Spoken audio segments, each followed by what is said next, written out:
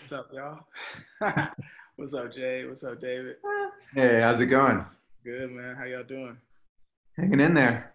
It's not like I haven't already asked you this question, so I'm just doing this for all the thousands of people that are watching this. Exactly. The 10 people who are watching this. We understand our status quo. You understand our status quo. Um, but welcome to the Film Roundtable, which is what I hope today will be is just an intimate conversation between us who I don't get to see you guys enough. I don't see you guys at all anymore. It's just that you guys are off making films together and I keep getting left behind. So this was the only way I could see you since 2013. You know what I realized was, I think either this yesterday, like this past Monday, or next Monday is like 8 years to the day since we started shooting Saints. Wow. Crazy. Before we get into it, we try to the Film Roundtable basically came out of this idea of trying to um, rethink this whole virtual film conversation platform, and so we're just trying to do something different, and one of the things that really ignited it was just this whole COVID tragedy, really. Some of us are now calling it COVID violence because that's what it feels like. So, what we try to do every session is take a moment of silence for those who have lost their lives.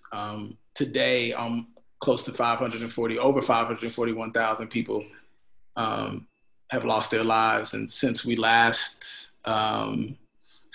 session, 106,000. So that's insane. And also, just back to back, we're also renegotiating not even renegotiating, we're just coming to a realization that there's some other things happening in our country and our world that we really need to wrestle with.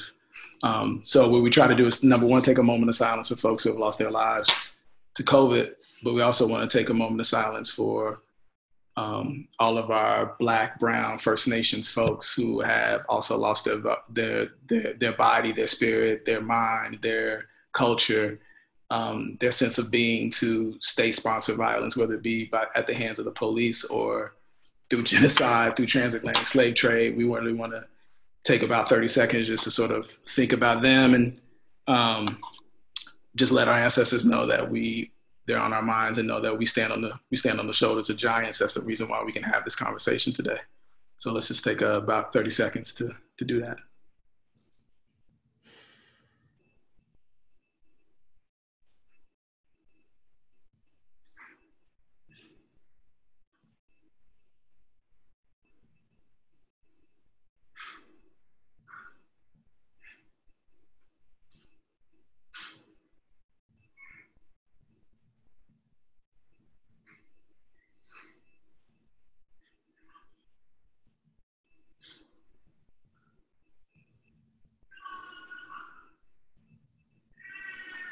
Cool. Thank you. Thank you. Nah. Thank you. All good. All good. That's why we do this.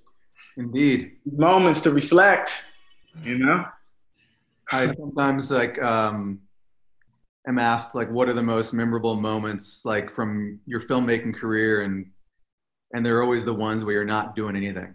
It's always like the ones where you're on set waiting for something. You have a time to just like think about something else, and those are the ones that stick with you. Yeah, man. I know when we're making, I'm in another place. Mm-hmm. So, Moments that puncture that bubble and allow you to remember like the world that you're in, that you're making them within. That really, those are the ones that I'll carry with me. That's it. I mean, I think we talked a little bit over the weekend, just to be totally transparent with everybody on here. So I'm hoping that we can bring some of that energy back. We were having more than anything, we were just like reflecting on so many things. It wasn't even about specific details, but it was just kind of about, which I think would be fun, but just kind of reflecting on, we met in 2012, right? Yeah. And yeah, 2012 officially. And, I know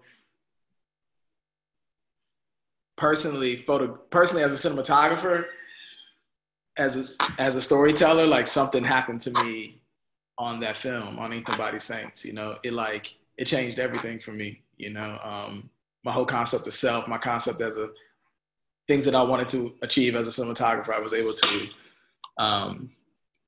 really approach and execute on that film. And part of the reason why I felt so free to do that is because, man, David, you created an environment that allowed us to feel really free to follow the story and really make a contribution, you know, and that early in our career, it felt tremendous, you know. But I also want to remind, you know, folks on here, and this, hopefully we can start a conversation about this, but like, I think the one person that's probably missing from this conversation right now is Malgosia, but you know, the four of us, for the sake of this conversation, the three of us, it was like, I mean, there was nothing left behind. You know what I mean? It was not, it was everything was in equal parts, you know, everything was in equal parts. And so let's talk about that. Let's talk about, you know what I mean? Like, especially you, David, I mean, you curated the whole event. So it's not, you know, it wasn't like somebody told you, you went out and you looked and I know you and Jade had already had a relationship, but you knew each other, but you went out and you looked and you curated the situation so that you could have the film that you made. It was designed that way. You know, the original draft of the script was like 60 or 70 pages, and it was pretty slim because I wanted it to be a movie where everyone could bring something to the table. Like, where I wasn't like saying, here's the story we're telling, here's how we're going to tell it. I was like, here's the structure, and here's like what I want out of it, but what else can we bring into this that will make it something memorable? And the script did get longer by the time we shot it because I realized it's sometimes hard to get financing, at least at that stage in my life, for like a 60-page script.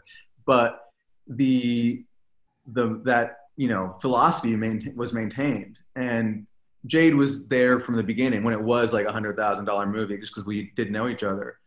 But when I, you know, started looking for my other collaborators, one thing I do is I always just trust other people. And Brad, you had just worked with Jay and Lars on Mother of George, and they showed me some of your work from that. And then I'd seen Pariah at that point, and I was like watching a lot of everything I could find that you'd shot. And something I realized then that is, you know, true now, and is still true when I'm like meeting new collaborators, is like, I could look at your work and I was like, I love what you're doing. I love like how dark you let your images go. I could talk about the technical side of it all day long and about how exciting that was.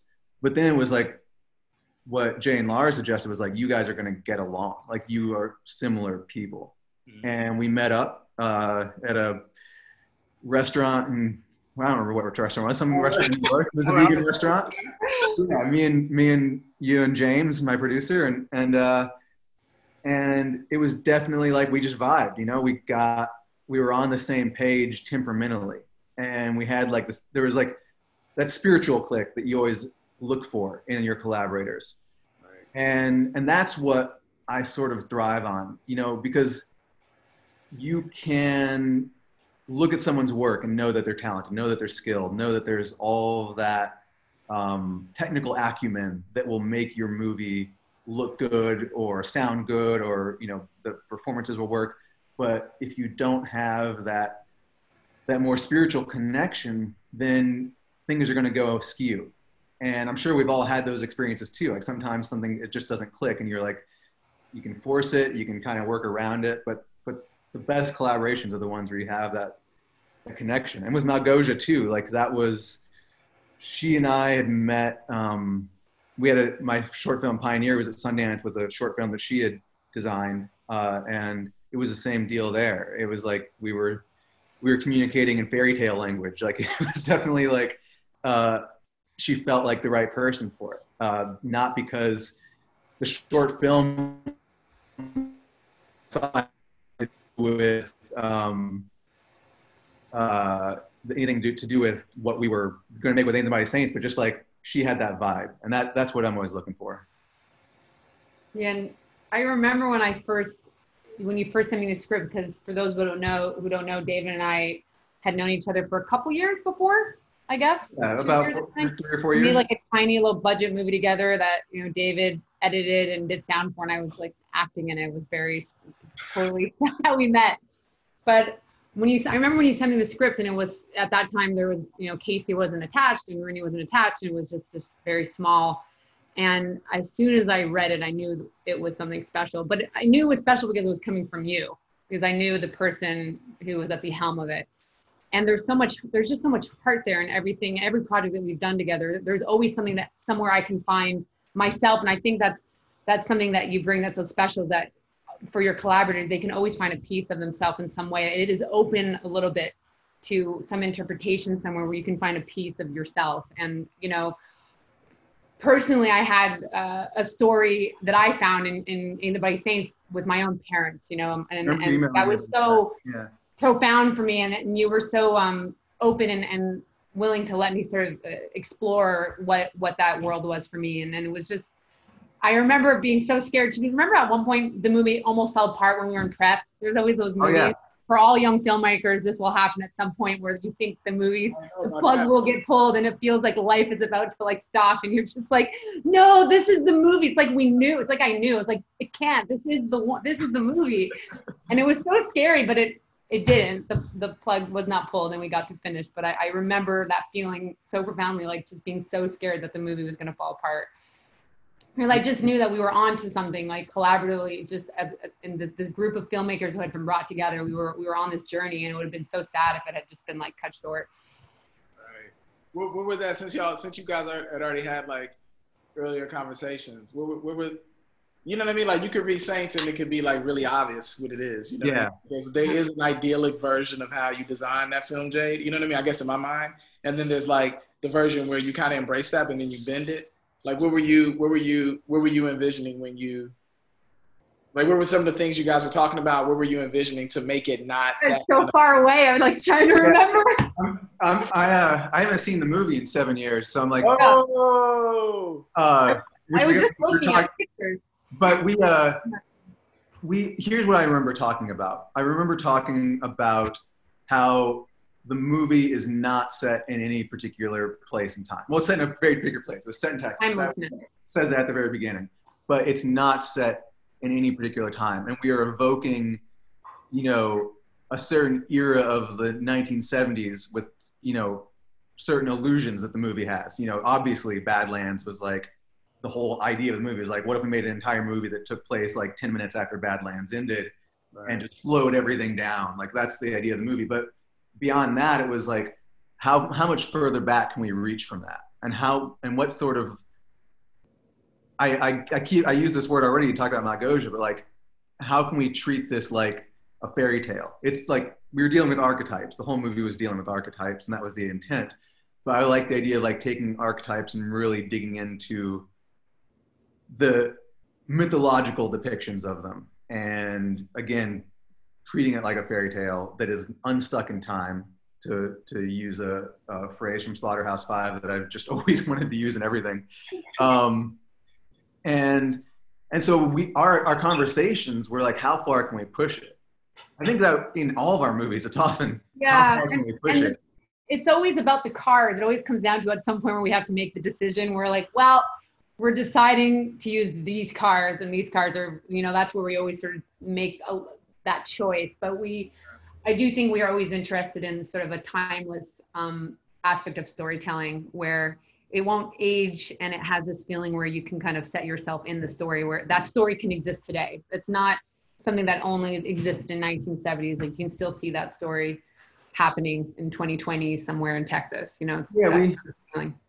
We definitely, like, I mean, when you get real specific, like with cars, you're like, yeah, there's a truck in that movie from 1985. That's like, I think, the newest thing in there. And we're like looking at vehicles from like 1987, and like those for some reason don't feel right. Right. And like the cop cars are from the 60s, and it's like none of that matters. Like, the years don't matter. It's more like, yeah, the 1985 truck look like? Why does that feel right in this world? How can that communicate with a wardrobe that is pulled from the Great Depression? I remember when we have like these inserts of like newspaper articles, it was like real important to never show the dates, never show any like world events, And that's not to say that those things aren't important or contextually that they matter to stories like this, but in this particular vein of storytelling, I was like, I want to stay away from that.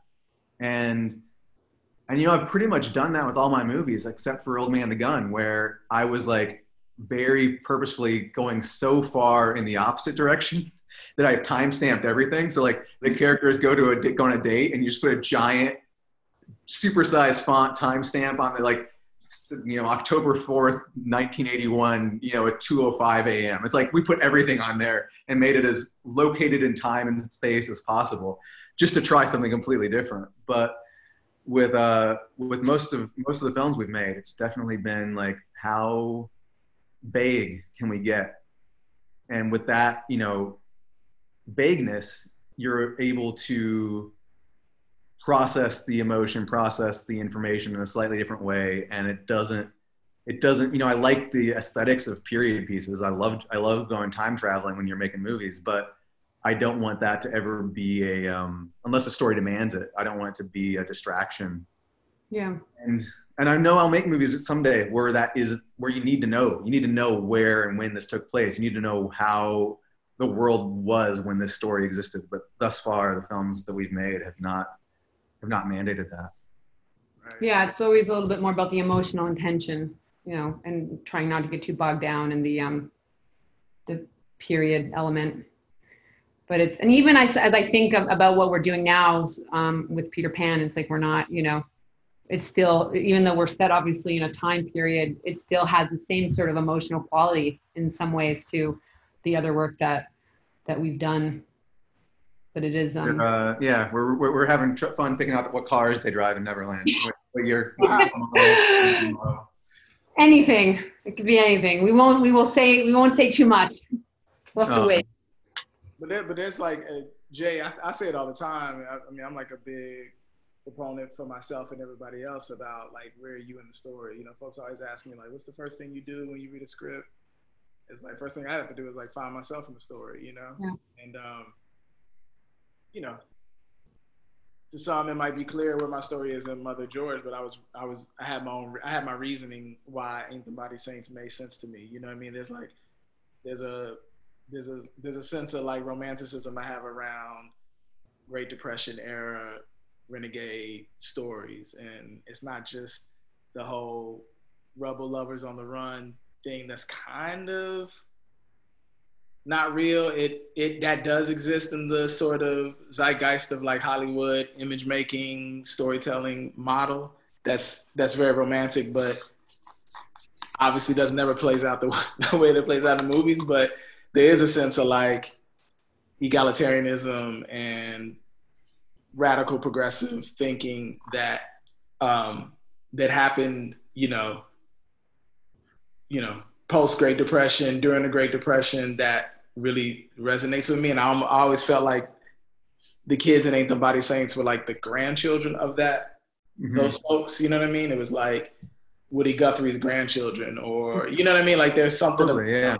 You know what I mean? Like that's where I was like, and that, it was like, I didn't see myself per se, but I saw a period that means a lot to me politically, socially, artistically. There's a lot of sound resonance, John Frusciante's photograph, you know what I mean? Like all of it from that period really stands out to me and really touches me, because you see people struggling, and you see people really overcoming that struggle through pushing back.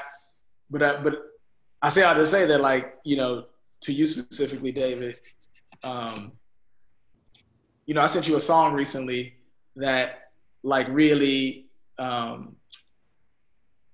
was very Texas to me. I don't know why. Like I've been to Houston before I worked with you, but Houston's a different thing. It's a different thing.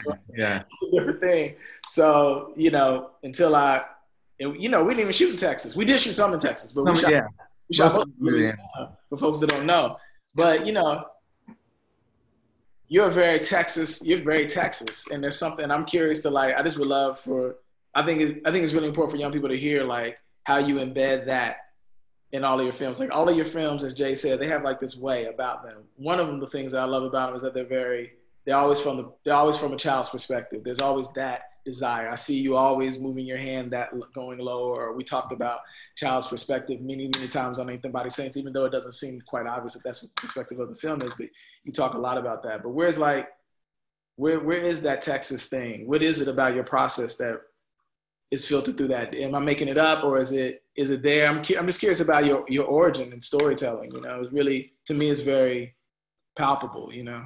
I'm trying to reconcile with that myself these days, because I'm still living in time in Texas right now, and I'm like, what do I love about this place? Like, why do I, like, there's so much about Texas I don't love at all. Like, there's a lot that is like frustrating about it, and I could, count the number of things I do like probably on far fewer fingers than the things I don't like, but those things that I like are enough to keep me here. And part of it is family, easy things like that, easy things like the comfort of just having my family close and having the history that we've got here, my parents my mom being from here and everything. But I think there's something about just especially like specifically in North Texas where I live, like, in Dallas, 3 hours north of Austin, where it's like goes from like hill country to plains, just like the way that landscape gradually cast a spell over me. And that sounds like romantic, but that's literally what it was. Like, I just really liked the way Texas felt, specifically in the winter, which is what people don't think about. Like, I hate summer. And so like those are things that like are strange reasons to have ties to places, but I really am inspired by the environment that I find myself in. And I'm like, I live in the city. I don't like live out on a farm or anything by that means, but you can drive like 5 minutes and just all of a sudden be out in the countryside and just see it all stretching out. And that is evocative to me, and feel that you get that feeling of possibility. And that wasn't always something that I was drawn to, but as I got older, like in my 20s, when I lost the drive to like live in New York or live in LA at all costs, which, that was my goal, was to get out of Texas and go there. And I found like the pace that is instilled in you by a landscape like the one that I'm surrounded by to be something that I could come back to. It was like a well that I could draw from. And then you start reading about Texas history and everything just gets really bad really fast. And you really like start being like, man, what does it say about me that I like this place? Like, but that goes for all of America and probably all the world. So a slowness to Texas.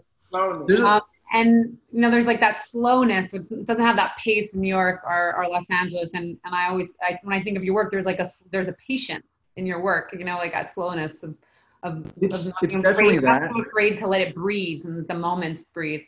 Yeah, I mean, there's definitely like a pace here, and I think you get that in a lot of like in the South in general. Texas isn't the South; we're in Southwest. Like, people get mad at me if we ever say that we're in the South, but it's definitely like there's like that you do get that slower pace. Everything's less accelerated, and I vibe with that in a really meaningful way, and that matches my own disposition. I talk quickly, but that's about the only fast thing that occurs in my life. I meander, I procrastinate, I like meditate, I smell the flowers. I definitely like am a more contemplative. I like to take a more contemplative approach to life. I'm not like saying like I'm a monk by any means, or I'm not like a trying to like make myself sound more spiritual than I am, but I just slow things down a lot. And that is something that I find here, especially now when I'm like Zooming with friends in New York or even in LA sometimes. Jade, you look like you've got a nice, quiet little oasis there, but like you just, I remember like living in LA and just hearing the traffic going by outside my apartment and just constantly. And like, here, I'm just like, I can go outside and like, I went running this morning and I just don't see anybody. And that's kind of nice. I like that degree of solitude, and that comes through in my work. I think that's there. Yeah. I haven't made a movie that's avoided that yet. Yeah. They're never crowded, right? I don't know. If I look at your past works, never crowded with people and lots of, there's always sort of like some space. There is always space. And if I think about it.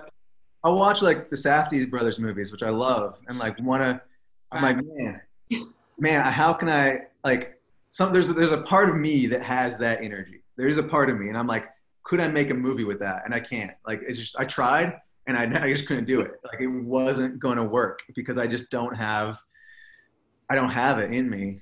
And so that's part of like why I make movies in Texas, why like I live in Texas. And at the same time, like, it's something I am, like I said earlier, to begin with this tangent on Texas, like, it's something I'm reckoning with all the time. I'm like, I talked to Augustine about moving. Like, we talked about this over the weekend too. Like, there are places in the world we feel like living right now, and sometimes they're not where we are in this particular moment in time. And it's like, what does it mean to just like pick up and leave?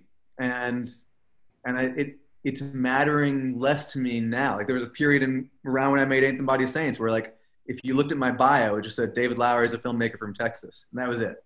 And now I'm like, I don't know if that's important anymore. Right. Well, that's my whole image of Jade is, I never know what Jade is. Right? Yeah. Like, Jade, I'm Canadian. Jade's whole life story is out of here. Like, Jade is on the move. You know what I mean? Yep. And like, that was always between you and your sister Jade. I'm always just like, man, they're so interesting. Like, I can never, number one, I'm always asking, where's Jade? What's Jade's doing? She's like, with Yorgis, so she's somewhere doing something. But it's also, what I know about you, Jade, is like, you know, that's a reflection of your family too. You guys are on the move so you can connect. My interpretation of it is like, you guys are on the move, or settling, or thinking, or your story is so thick. And I think it's part of it is you guys like finding what works, and when it doesn't work, you make a move, you know. And that's that kind of. But I say all that to say too that that's an interesting life story. And how do you collect all those experiences you have from LA, Montreal, whatever? Like, how do you collect all those life? Like, where is that? How does that inspire design? How does that inspire like creating spaces for characters that you ultimately, folks never assume that production designers have relationships with character, but you can't even design a space unless you know who the character is. You know what I mean? I'm living with all of them all the time. I feel sometimes like multiple personality disorder. Right. You do have to become, it sounds cheesy, but you become one with your characters. And sometimes it's funny because I'll finish a movie and then I'll be on like 2 movies later down the road, and I'll see something in a store, like in a thrift store, and I'll be like, oh, this would have been perfect for like, you know, the Rooney and Ain't the Body Saints, because they stay with me like for so long, and you see these items and you really have to. It's so like that, which is a reason why I always like to shop a little bit myself when I'm designing, because sometimes you don't know it until you see something. And when you're building a world and you're creating stuff from scratch, you have to dig deeper into the well to figure out what those things are that are that those make up those characters and their lives. But when you're able to scout locations and you're looking, that's so much part of that experience, is when you walk into a space and you can feel it, you know. If we're looking for a house and you just kind of know, and that's why it's always so sad when you're looking for a location, you can't find it, because you're just like, it's just not here yet. Right, and you're just, you know, when you and the DP and the DP and the director walk into a space and you all look at each other and you're like, it's like, you know.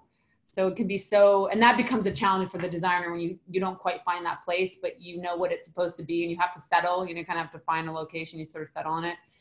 You never want to say settle, but you make a conscious decision. Eventually you have to pick a location to move forward. And then it's about figuring out who these characters are. And I guess I always just build, it's like you said, I'm always trying to connect with the story on a personal level. And I feel like if I can do that, then I'll always be able to bring more to the film. I'll be able to leave more, you know, blood, sweat, and tears if I'm emotionally connected. And I mean, Ain't the Body Saints is personally, obviously, there's a big, it was very connected to my life. I mean, my father went to jail when I was a kid, and my mother, to me, was very much like Rooney. I felt this like kinship with her, and she was so strong. And the idea that, you know, it didn't matter how much you love somebody. And like, I always see that. My mom's actually never seen the movie, but I remember reading the script, and you would make changes, and I would be like, wait, like one of my long emails I write, David, I've read the mail. I always write those emails and I'm always like, oh, do I send it?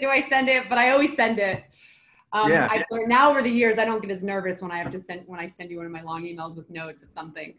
But that's how, I remember the first time I sent you a long email with notes, I was like so nervous because you're really putting yourself out there. You're putting yourself out there because you're so afraid. It's like this, you have these ideas and it's not your script, and then you want to bring something, you want to give, and you want to be honest with yourself always when you're telling a story, and you want to be honest with your collaborators.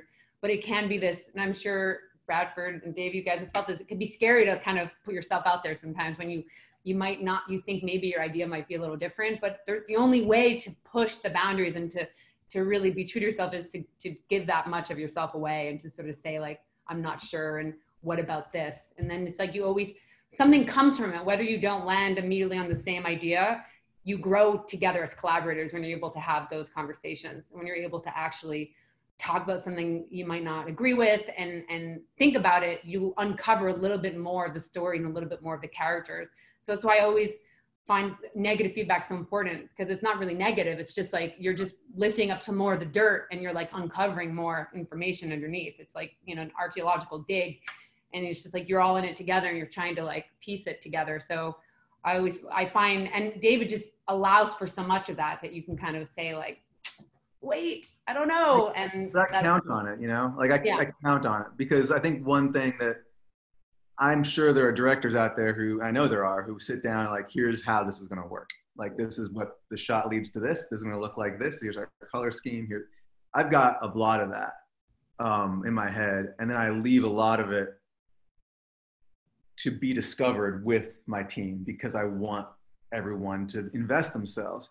But I also have to always acknowledge these things don't just like, you're not just regurgitating a movie. It's like you're pulling it out. And sometimes it gets stuck. And sometimes, like, in my attempt to get it out in a way that makes sense, things will get left behind.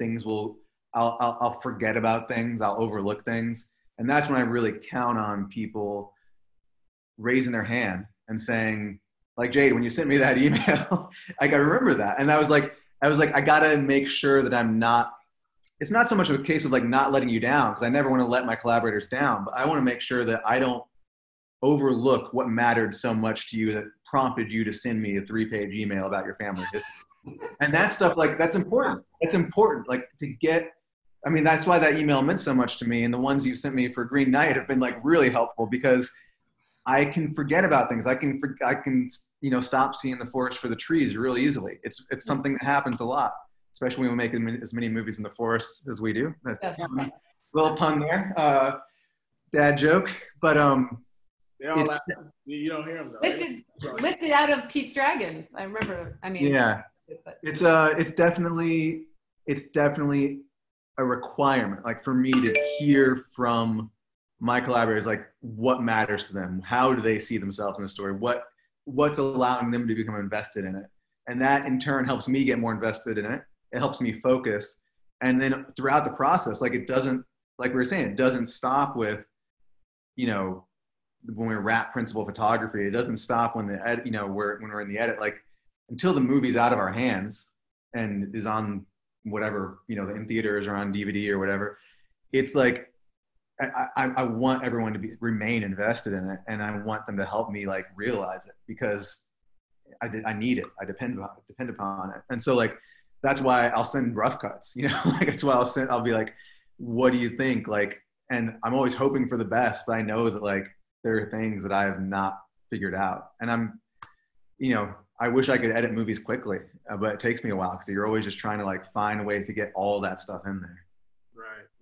And when it's in, I'll skip over. I'm gonna come to go. Well, maybe we'll come, maybe we won't. But I think, like, hearing the meta of how you guys collaborate and like actually bearing witness to it, but then only bearing witness to it in real time, being with you, but then reflecting on it as I see the movies you guys have made together. I'm wondering, like, has making bigger films, let's take, I don't want to say Pete's Dragon, let's talk about Peter Pan, because it's like the most, you haven't made it yet, but you are, you will hope, inshallah, you will make it. But I'm curious to see, that's an 8-year period between working together. You have one movie not together. Jay, you've been off doing other films with other incredible directors. You guys now on Peter Pan, this gigantic piece of like, you know, it's part of, again, it's something that's like top of the zeitgeist. Like, how have bigger films allowed you to be, what's the question I want to ask?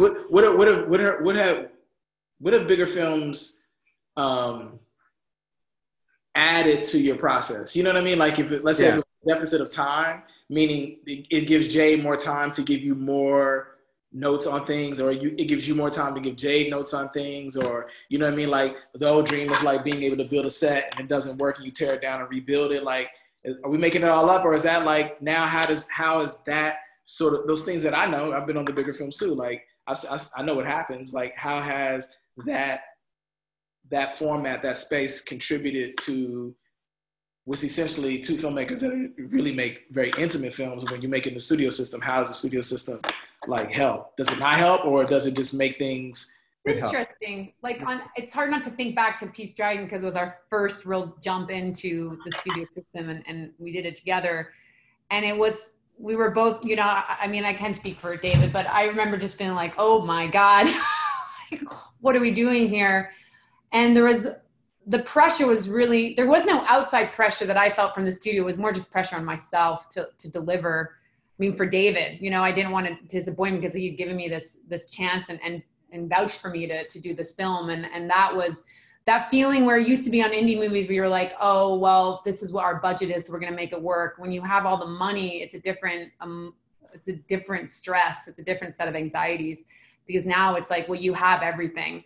So you've got to make it work. And how do you make it the best it can possibly be? And how do you stay true to yourself and to your vision while also working within the studio system? And that's something I think we were very lucky to have Jim Whittaker and Adam Borba as our producers, because they didn't just hire a director and go like, oh yeah, you're an indie director, now let's make our version of what we want for studio film. They hired David because they saw in him as the writer and the director, a storyteller that could bring something to Pete's Dragon or to Peter Pan. And they let David really, they support him and let him sort of create the story that he wants to create. And what I think working on these big movies is more just, sometimes it's like we have these conversations, David and I will be like, isn't it just me, but where's all the money going? And if we had $5 million, can we just do this? Like, what is happening? Because no matter what, I'll tell you, for people who haven't done big movies, there's still a lot of no. You can't go there, you can't do this. And it's interesting when you come from an indie world where you're used to like, we'll scrap it together, we'll make it work, we're gonna figure it out, and we'll just go there with 3 people and we're gonna like steal this shot, we'll get on the train, we'll do this. You can't do that when you're such a big studio film. You're just like your footprint's so big. But it's also in this other weird way where you start to learn that you can demand stuff. So it's like this weird balance where it's like, no, you can't do that. They're kids. We can't go too far. And then it's like, oh, this forest, you want to build a road? We'll chop down these trees. No problem. We'll drop the crane on the river. It's totally fine. So it's like this weird thing where we're still learning like what our boundaries are, and watching David grow and being more demanding as a director and saying like, this is what I want, has been really fun and amazing. And I'm always like, now I like to sit back when the line producer comes into my office and is like, Jay, these locations are too far. And I'm like, I don't know what to tell you. David wants it. You're not going to change his mind. I've done 5 movies with the guy. It's like, I know when he's sold on something, that's it. And it's been, even for me, I've had to, I mean, even on this last one, on Peter Pan, we're not finished. There was moments where I saw the switch and I was like, I was adapting. I was like a little behind, where I was like, oh no, wait, we're going to fight more. We're going to like, we're saying no to that. We're not going to like, just make that work. Like, this is the direction. We're asking for everything. We're leaving nothing on the table. We're just going to go for it. And I had to adapt to that, which is sometimes when you're working with someone for so long and you're like, wait, what's changing? We're doing something different now. It's like, I had to check myself and be like, I must, fight harder for this, for David, So it's always, I think the thing for me is always like, with Peter Pan, like you said, top of the zeitgeist, and like, I don't really care. It's not like I care about Disney. It's always me. It's like wanting to make sure that I'm facilitating David's vision. Like, that doesn't matter to me. Like the studio or the big movie, it's like, it's always like, I want to make the movie that David wants to make, the movie that we want to make. Cause it's like, I feel like our brains are always working. So I feel like I see it, but then I'm always wondering, am I pushing myself far enough? When you're on a small movie, you know your limitations to get together of what you can do. And on a bigger movie, when you're building every set and it's just a warehouse and you can do whatever, it's always, that's the emotional burden. Like, am I going far enough? Can I go further? But then also like, don't just push further because you can. Don't go crazy just because. So it's like finding that balance. Like, don't just do something huge and crazy because you can do it. It's always story, story, story. What does the story need? What does it demand? So it's like, that's always the journey. You know, when you have all the money in the world, doesn't mean you have to make a huge, crazy set. I mean, and it's also, you know? The cautionary tale is Heaven's Gate, right? We don't. Yeah.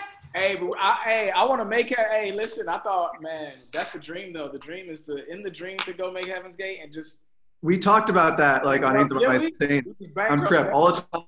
Like we were like people would be like, so what does this movie look like? And we're like, Heaven's Gate. And about halfway through the shoot, I was like, we only have 28 days. This is a terrible idea. This is a terrible model to set for ourselves.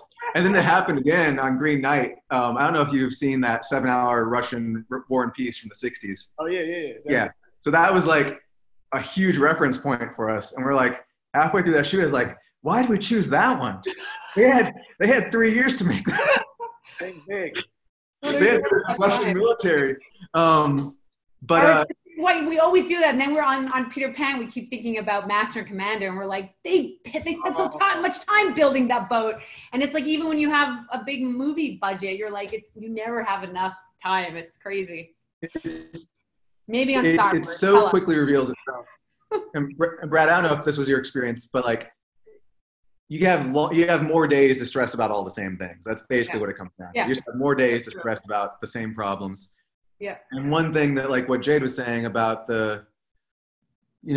you are able to build everything if you have a higher budget, or not everything, but a lot of things. And so when you're doing that, you really, you don't have the ceilings that you normally would hit. You're like, well, we could take this wall off to get the camera through. That's fine. But you start having to really think about the stuff we were talking about with Ain't the Body Saints, which is like, what matters to me about this? Like, what matters to me about the way we're telling the story? And that is easy to lose sight of when you start like playing with your toys, you know? And one thing we did on Pete's Dragon that I think was really important was, you know, we built the house that the family lives in. And that was, you know, not a huge build, but for us, that was the biggest set we'd ever built. And we were like, we're going to build a 2-story house on stage. It's not going to have flyaway walls. It's not going to have moving partitions. It's just going to be a house. And it's going to be wired like a house. And we shoot it like it's a location, because that's going to get us that intimacy. Those restrictions are going to get us that intimacy that we want to bring to the story, because ultimately we're not making a movie that's like a fantasy movie about mythical creatures. We're making a movie about a kid and his best friend and a family that he finds that you know, gives him something he needs in his life. And like, those things require a different approach. We don't need to fly a technoplane through a wall just because we can. Yeah. So that type of choice is the type of thing that like, it's important to like, not on Peter Pan, we're having rotating sets. So like, we're not obviously like immune to the abilities to do cool things like that, because they serve their purpose. But it's important to remember what it is that brought us to make this movie on a personal level, on an emotional level, on all the levels that money is arbitrary to. Yeah. That's. I was as you were talking, I was thinking about, and I'm losing my train of thought here. Oh no, I'm not actually. I'm not losing my train of thought. It's still directly connected to this, but no, this is it's one of those things that I not plan on saying, but like, I think the thing that we have to, when we're making smaller movies together, and we respect failure, you know what I mean? Like, we respect this proposal with the universe, with our creator, with whoever we are collaborating with beyond our own bodies, that I'm going to try something, but if I don't succeed at it, or I miss something, it's okay. You know what I mean? Because we look at those spaces as spaces to create. We look at those as safe spaces. So we're fine with, and ultimately for us in those spaces, we consider ourselves artists all the time, you know, where we're making bigger films. Sometimes we're more it's more managerial, you know, managing resources, managing people's expectations, budget, money, whatever. But I think that, you know, this is nothing to, maybe this will spark a small conversation, but I think that's the thing that we lose, man. We lose this sense of respecting failure. We so caught up in providing people exactly what they want. Like, for instance, when you're making smaller films, the only existential element you think about when you're making a film is the audience. There's no middle person. There's no person mitigating you in the audience. It's just like every decision we made on Saints was about, when people come see this film, what are they going to feel? And we focused on that. You know what I mean? And we want to give them. We want to give them. Exactly. But when we're making studio films, we actually have to take that thing, even though it's ours, has your DNA all smothered on top of it. We have to hand that to somebody else, right? And then they have to go make sense of it.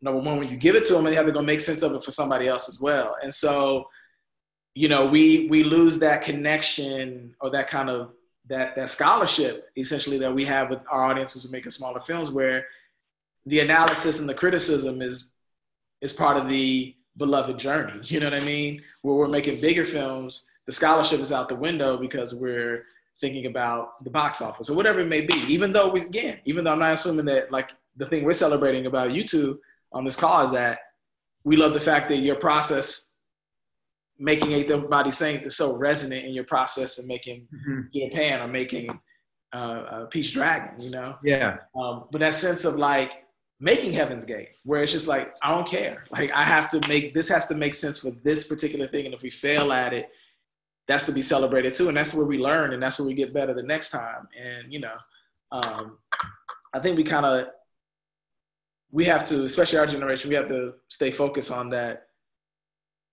If nobody else is telling us that they're investing in talent, we have to invest in ourselves, right? Yeah. Ourselves, like, I'm investing in myself. Nobody else is going to invest in me at this moment. I need to invest in myself. And that, some of that is just accepting that, you know, I have many ideas going to every film I do in there, and I can tell you from scene to scene where stuff didn't work and where I felt like we achieved something. And the stuff where it didn't work is the lesson for me, is the achievement. The stuff where we failed was the achievement, because now I know, you know, I can. Yeah, I think you're so right. The idea of accepting failure. I mean, I think that it's a struggle for all artists, really. I mean, I think it's like we were talking about over the weekend. There's every movie we've made, we can go and look at the things that drive us crazy that nobody else will notice. Right. You know, like that. I noticed that if I told you, David, some things, you'd be like, what? Or, you know, because I pointed out and asked you to paint it out.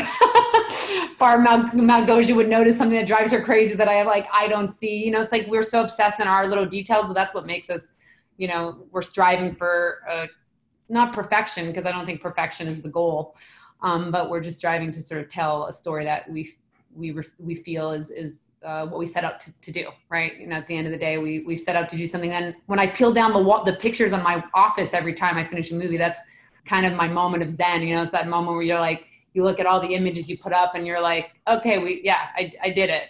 This is what I set out to do. This is what I did.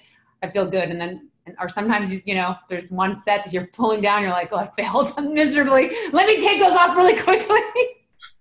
But it's like you set out, and I remember when we got on Saints, when you showed up and you got settled into your office, Brad. I remember like walking in one day and you had photos everywhere, and I was like, oh shit, I got to step up my game. Like, Bradford is like really, he's coming with like so many amazing references. I was like, one in my office, I was like, shit.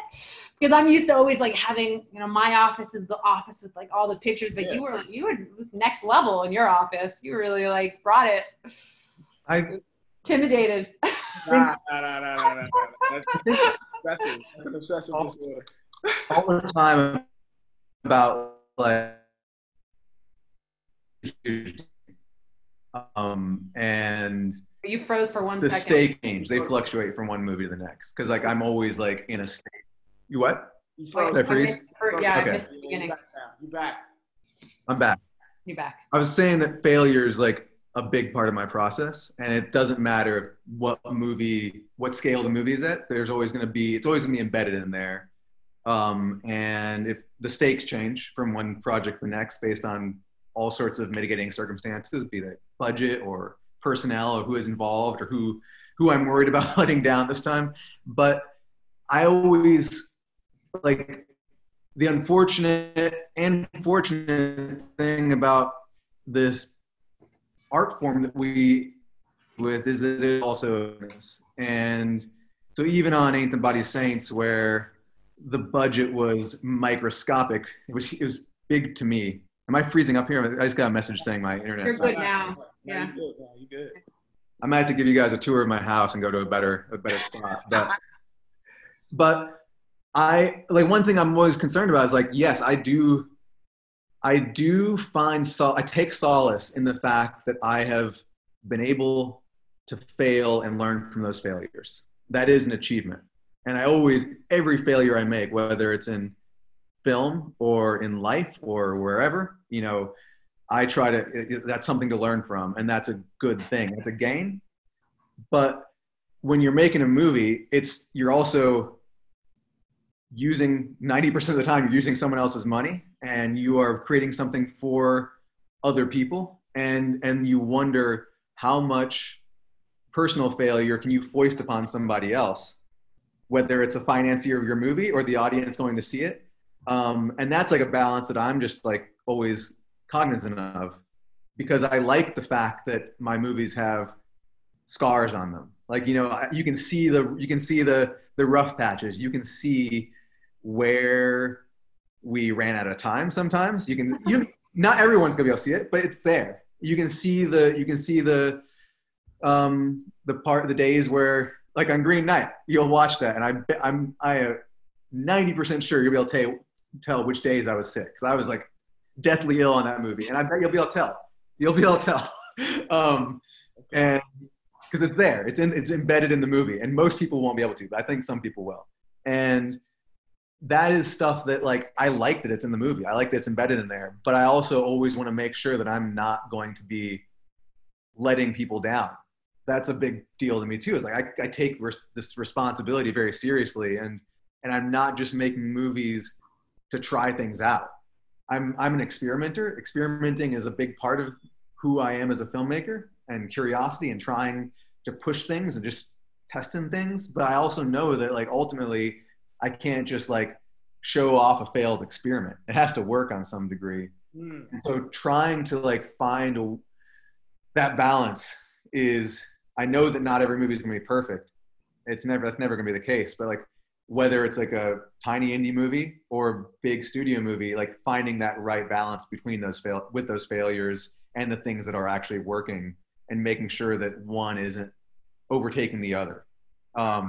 Or that I'm fetishizing something, like that's the other thing, is like, I don't want this movie to be, any given movie to be like a testament to something that I learned, the movie that needs to be for me and not for everybody else.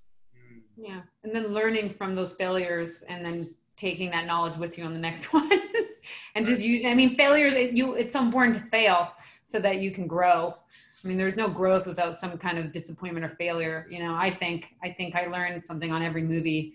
And usually it's where I fail is where I learn. I don't learn when I hit it out of the park and it's like amazing. I'm not learning on those that much as I am where I failed somewhere, where even if it's not noticeable to everybody else, if I feel it, that's where I'm really learning and trying to make mental notes of what that experience was and how to adapt and how to grow in the next one.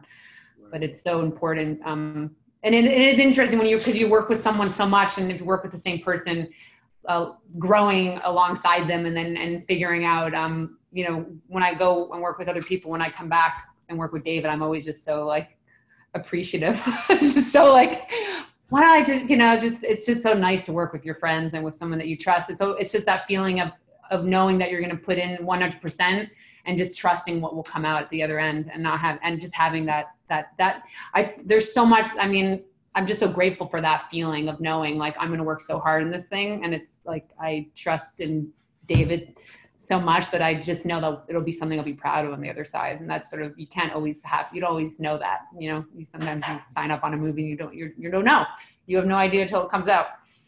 Right. I'm always, even, it's like, I'm just proud of our collaboration in the end. It's not even so much about the movie.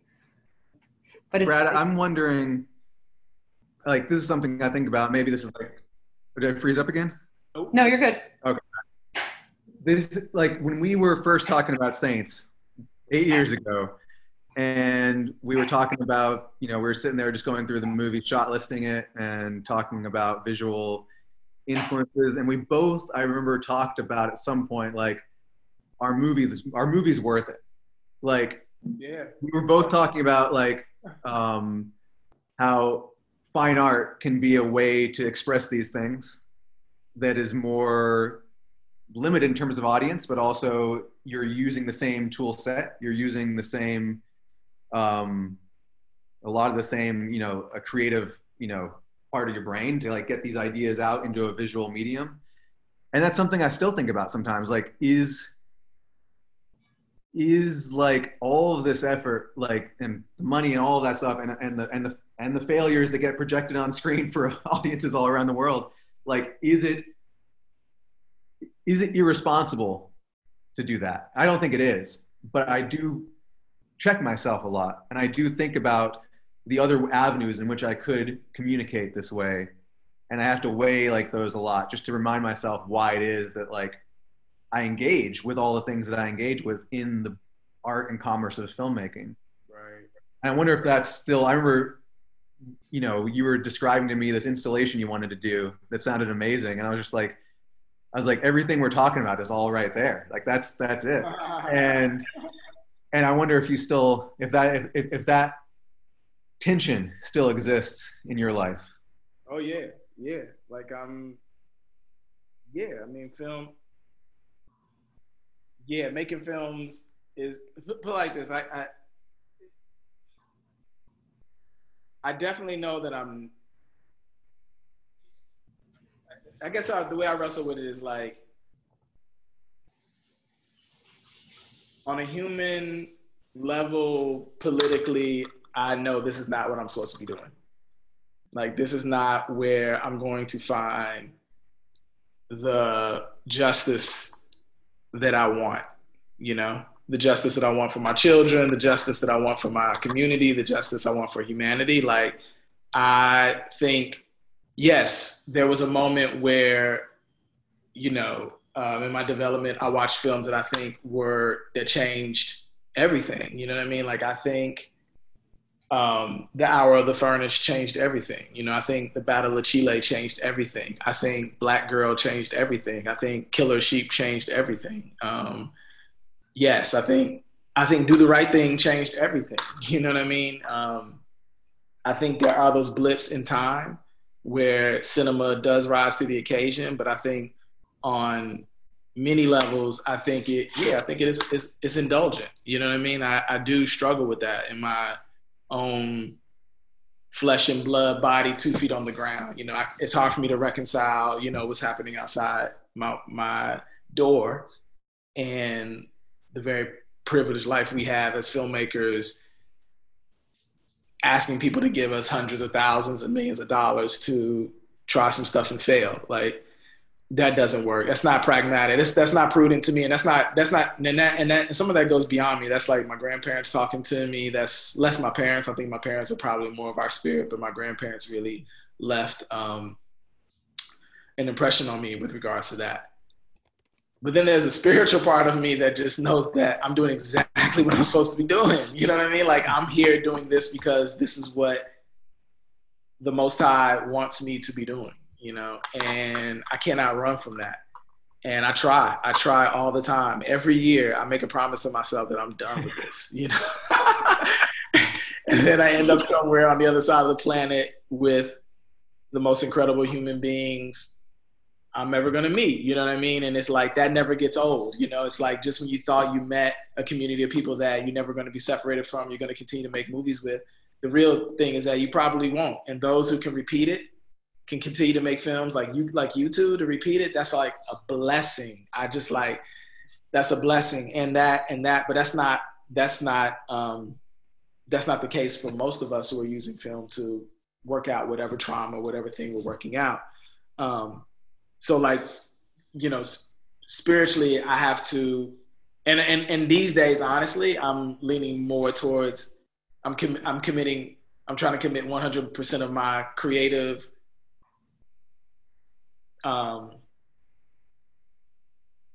normal self, quotidian self to the spiritual part. You know what I mean? That I'm not going to question it anymore. I'm not going to try to come up with ways to pivot away or try to get out of it. Like, I gotta fulfill the thing that I've been commanded to do. And let me say this though, I don't think it's like some divine order. I don't think that God cares about films. Like, I don't believe that. You know what I mean? Like, I don't think it's like, I don't think the Most High has blessed this and said, oh, this is the one that's going to change humanity. Like, no way, no how. But I know that, like, I'm doing exactly what I'm supposed to be doing. And the one thing that I'm trying to do now is just really reflect on how my children,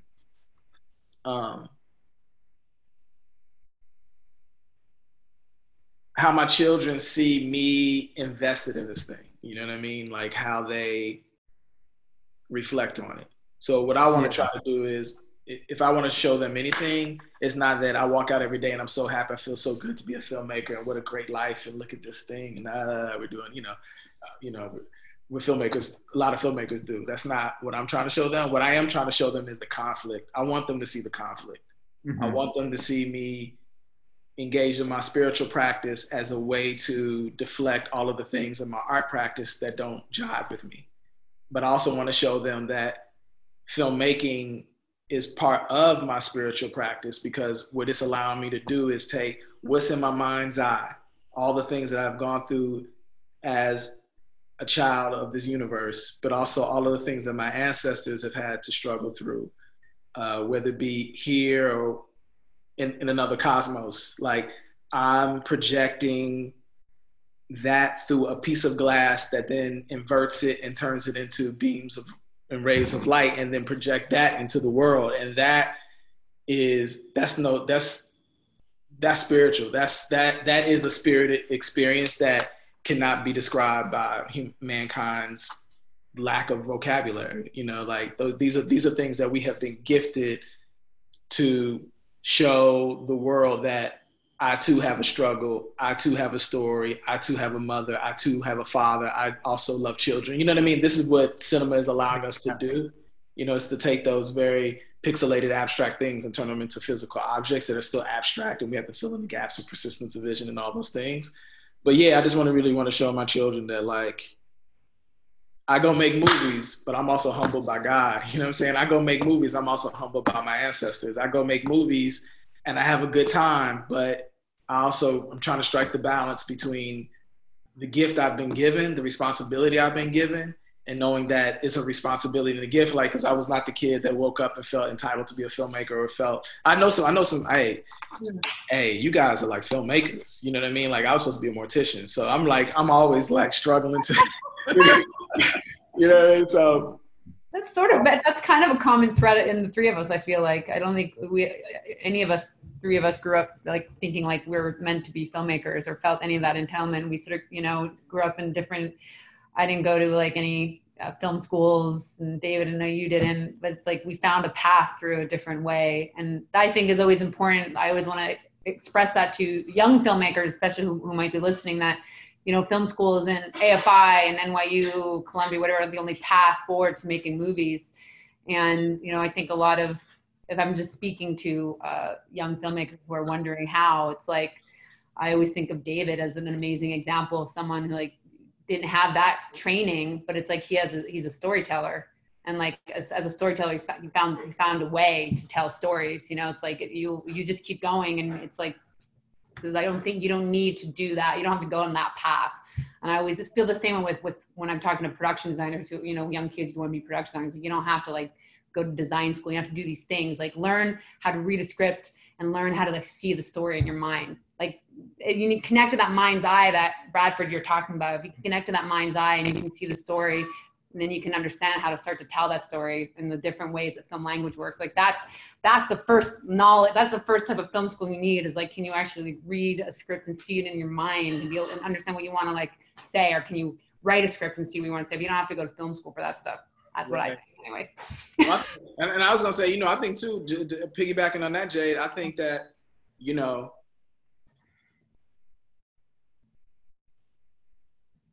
1,000 years ago, in some, Ethiopian Orthodox church off Lake Tana, there was like a young monk child who was reading from the Dead Sea Scrolls, you know what I mean? Like massive Orthodox Bible, and was reading, but at night, and then there was a flicker, you know what I mean? There was a candle that was flickering around the Bible, and he turns and he looks, and on the wall, he sees himself, but he also sees like a manifestation of what he or she is reading, and that is not NYU, that's not UCLA, that's not USC, that's the first film school right there, you know what I mean? That's the first film school. And then I think also too, it's like, to make it more localized for us, one of the things that happens is, whether it be in film school or we're not doing a film school, we get totally checked out of our storytelling models. Like for me, I'm always trying to remember the way structurally my grandmother used to tell us stories, or my grandfather used to tell us stories. And that is so unique. The meta of that, the DNA of that is so special, it's so unique to you. But how do we take that thing and transpose that into, inject that into story? And I think the failure of most institutions is that they try to draw that out of you. They try to get you to throw that away so you can take on these very Eurocentric, Aristotelian 3-act structure things, you know what I mean? And that's not, time is so relative. Time, and that's what story is all about anyway. It's about time, right? It's about organizing time. And I think I'm totally with you, Jay, that like, I think, this is kind of interesting that we're having this conversation in this time, that like a lot of those institutions are being challenged right now. Some of them will not exist because they were living high on the hog, and they were living check to check, and they weren't living up to their promises. And a lot of that is it's happening with my kids in school. It's like, my kids may never go back to school just because the spot got blown now. Now I'm seeing, man, I can be at home with my kids. We can do this homeschool thing. We can have fun and like hike, and they can still learn and be smart. Like, why am I sending them to school and paying all this money? And like, no way. It's never, you know what I mean? Why would I go back to that? I think that's what's ultimately going to happen with this institutionalized film making spaces. They have to now, their identity is going to be dependent on each individual storyteller, not like the model that sits above everybody, and how far can you get to touch that model, and that is going to guarantee your success. I think that's all done now. I think it has, and if it's not done, we should try to make it be done, and get focused on, what we all dealing with right now is a certain level of trauma, because we don't have knowledge of self. We don't know who we are. We don't know our story. We don't know our history, and that's what's depleting all of us. That's the reason why we're having a hard time right now. That's the reason why we're struggling, because we've been told a variation of a story that was supposed to include everybody, but only included a few. And so I think now that's going to be the big pivot, is that my grandmother's story is worthy. You know what I mean? It not be institutionalized, and the only person that can institutionalize it is me, because I know the story best. And so I think it's a really interesting time to wrestle. I think it's going to yield really interesting films. I think so. Yeah. The flailing that I know I've felt over the past few months, like that I think has been pretty universal, is indicative of so much that I've needed to address, and that I think culturally we've needed to address, like on a personal level, on a societal level, cultural level. There is like this, this sense of flailing at the moment that is gradually being cauterized into something, and I think hopefully into something good.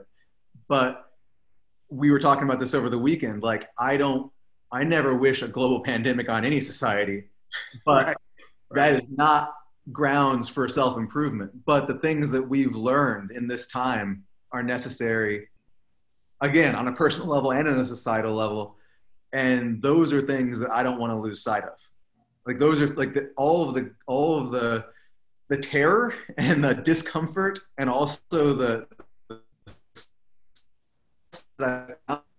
in these months that we've been in our respective homes, just wondering what the next day will bring. Those are things that it's been an opportunity to work through things and to learn and to grow and to also realize what matters, like what matters about what we do, you know? And those are things I don't have the answers to yet. I'm still processing it, but it's given me time to like actually realize how important it is to look inward and find those things.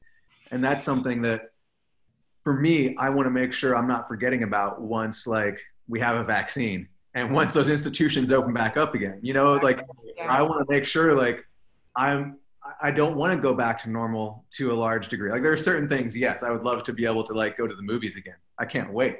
Right. Get me to a theater tomorrow, please.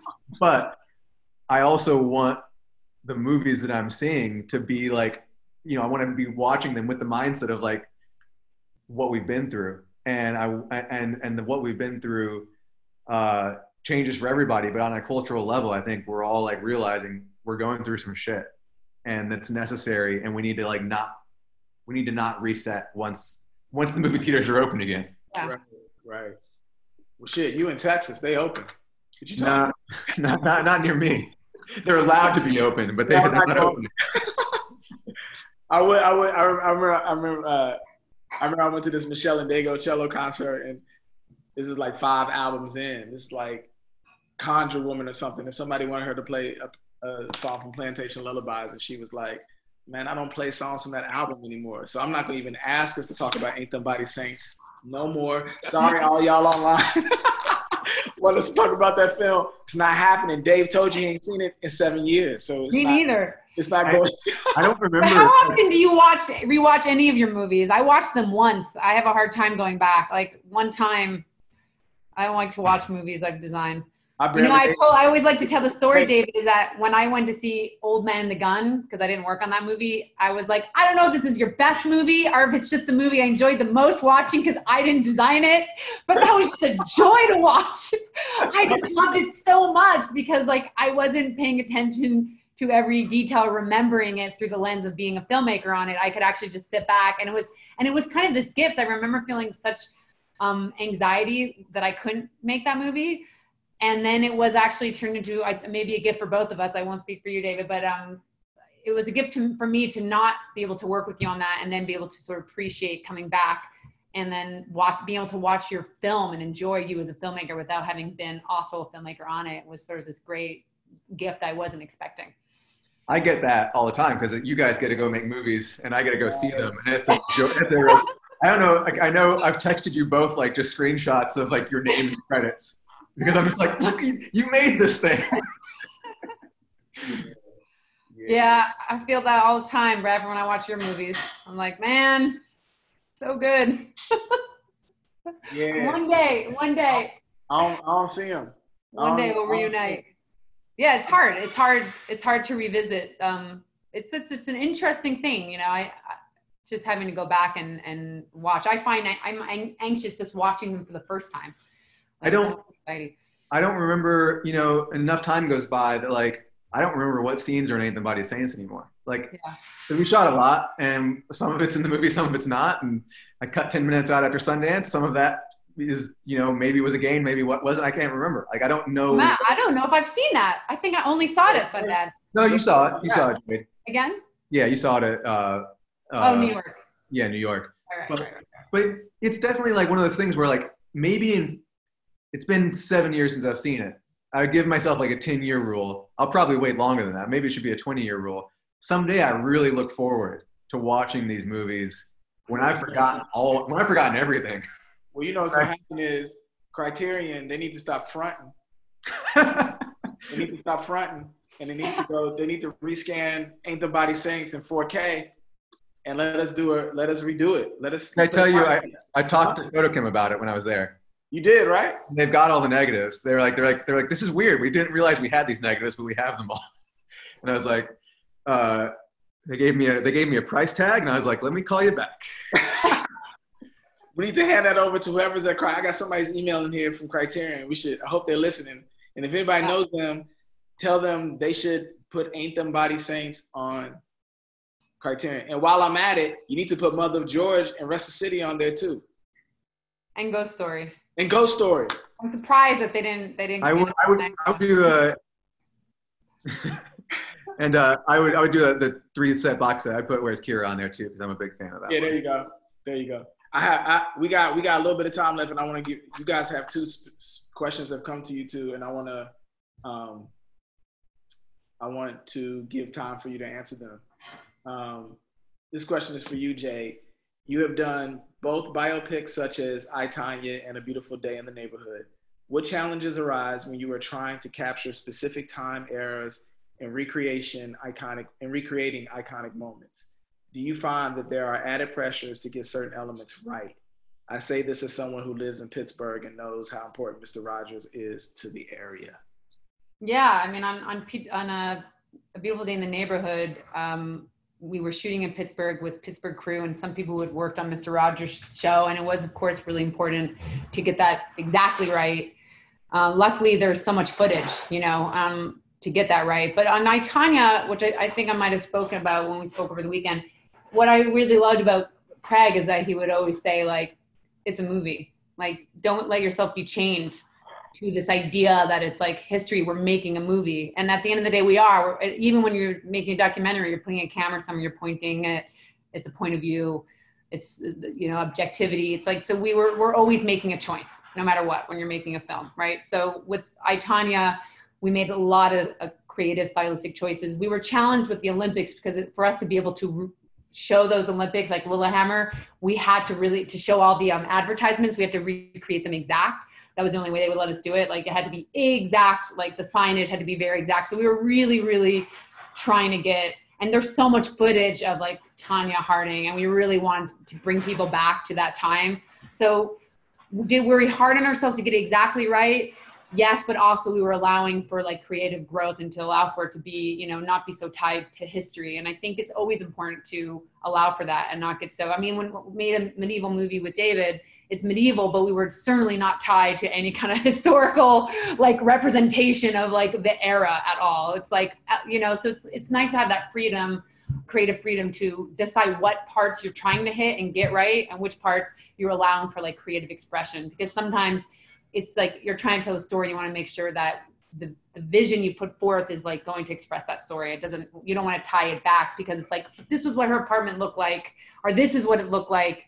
If no one else in the world has ever seen what that apartment looked like, because it took me like, a month just to track one photo down, like I could probably, and then when I find it, I'm like, oh, this isn't really, it's not really giving the emotion I want.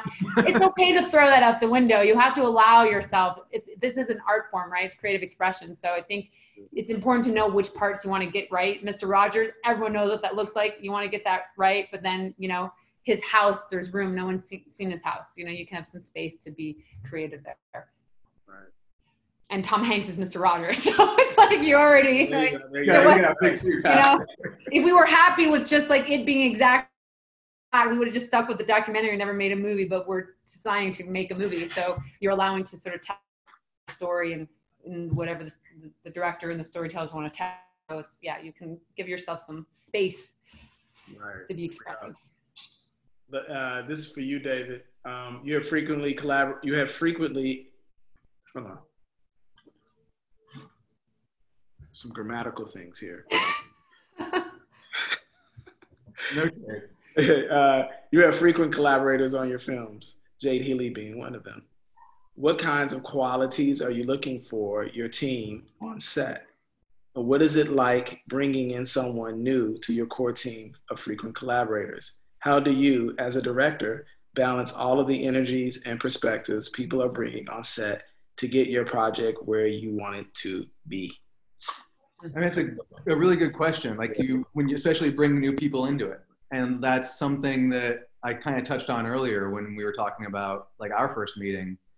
And you really just try to find, this is like a bad version of this. This is like this most simplistic version, but this is something I heard David Gordon Green say a long, long time ago. And back when I went to a Q&A that he did for Undertow, I think. And he was like, it's more important for me to find like a dolly grip who has the same taste in music than I do than someone who like has done, you know, Push the Dolly from Martin Scorsese. Communicate with in terms of like music they like, and they can be like, you know, just think about this song while you're pushing the dolly, as opposed to like, you know, resting on the laurels of their resume. I've always held that to be true. Like I've always like kind of like really tried to like, I'm never like asking people like, give me your iTunes playlist. Like, what do you think of when you read the script? What are you listening to? But I definitely like look for that type of kinship. And sometimes it's a match made in heaven when you bring someone new into that environment. You know, like James and Toby, you guys know them. Like we've made a bunch of movies with them, and we all sort of like get along and just hang out all the time. And we are always like, how can we expand our family? How can we bring new voices into the mix? And we always want to, you know, bring new people into the mix, bring new voices into our team, into our family. And we want to support people. And like, you really do just sort of like go on that gut instinct. And sometimes it works, sometimes it doesn't. But usually you're you know, I'd say we're usually like the people that we've brought into our creative collective, our creative group, are usually pretty great, and we keep making movies with them. And if they don't fit, we just don't. And that's like, you know, there are people that we part ways with, there are people that we keep calling. It's definitely like an organic process. But when you click with somebody, when you really click with somebody, you just really, it makes the job easier. And I don't want to like, I'm always like hesitant to like talk about how hard it is to make movies. Because again, we're just so lucky that we get to do this. But it's definitely like, if you can make, you know, of all the millions of decisions you have to make each day, if you can remove one of them because you trust somebody to do exactly what you know they're going to do and what they're going to excel with, that just like makes your life better. Like you can allow someone to just present something to you that you know is going to be great. And you're not babysitting, you're not hand-holding, you're just like trusting your collaborators. And that's the environment that we try to create, like that sense of trust. And that's, you know, something that is a work in process. You're always trying to build that from one movie to the next and carry things over and learn from what you've done in the past films.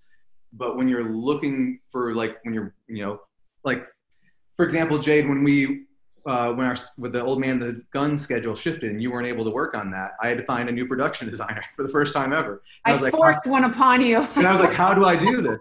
And a big part of it was like talking to Jade about who would I work well with. And this was the same, Brad, when I was looking for a DP for Saints, and Jay and Lars were like, I think you and Brad would get along really well. So you start there. You start talking with friends about like who should fill this part, who would be a good member to bring onto the team, who should we invite into the family. And I make it sounds like mafia, inviting into the family. It's not like at all. There is also, just for clarity, yeah, there hasn't been like any like disasters of people that we just never really ever wanted to. I mean, our family is ever growing, and I want to just take this moment to shout out to Palermo. We love Andrew Palermo and Anel and Dutch. We've got to give Dutch, who's been. I've made so many movies with Dutch that I didn't make with David. He's sort of one of the crossovers. Malgosia also made movies with her without David. Who are we forgetting? Lou. So these are some of our family members. Here's what it comes down. Watching. Here's what it comes down to. Ultimately, like, do you want to hang out when you rap at the end of the day? That's it. Each other. Then you're good. You want to, but not just rap at the end of the day. Also, you want to sit in a van with them for like many hours. That's something I always think about, especially when I know I'm going in for a job interview. It's like, well, like this person's I'm gonna want to sit in a scout van with this director for like hours and hours next to them in some uncomfortable like 16 passenger van and like be okay with that. And then, because, we spend a lot of time in vehicles together in close quarters. So that is the family. It's like you make jokes, you're laughing, and then you also in between that come up with ideas of all the time for the movie. So it's like that the friendship and the collaboration is like so linked. You can't really separate the two when it's, or hopefully that's what you always strive for it to be, that it's like that link. Yeah. So it's all of that, all of the above.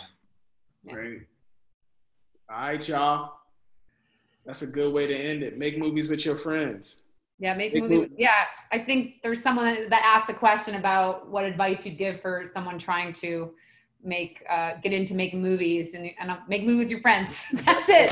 Find some other friends who want to make movies. David's producers. He's known Toby and James forever. You know, they started as friends. And now, you know, that's it. Yeah. Find some. Yeah. Just lead with your heart. You know. Yeah. Yeah. There you go. Yeah. Well, thank y'all. Thank y'all for giving us your time, your energy. Of course. Thank you, Brad. Thanks, Jade. Let's not wait so long for let's not wait for a round table, Brad, to get all together again. I know. I gotta get out of Mexico first. Once I get out of Mexico, we'll come find you. Yes. Wait for me. Canadian vacation in your future. I told David, I gotta start doing the thing like this year is for David Lowery. I'm gonna wait for David. Yeah, let's line up on that. Let's line it up. You gotta bring it back, and we'll make Heaven's Gate that next time. Yes. Remake. Okay. You heard it here first. The whole thing. It's been announced. The whole thing. If anyone from Variety or Deadline's listening, it's been announced. But before we go, we have to. I want to thank Aaron, Doug, Maria, Matthew, everybody who puts these roundtables together. Thank you so much for providing all of us these moments to reflect and listen, watch, learn. We look forward to having everybody who's on, watching, listening. Looking forward to having you back for the next one. And good luck, y'all, with Peter Pan. I hope everything is popping soon. Good luck in Mexico. We get back to work. Thank you. Yeah, safely. Yeah. Awesome. Yeah, y'all be well. Have a good night. All right, y'all too. Peace. Bye. Later.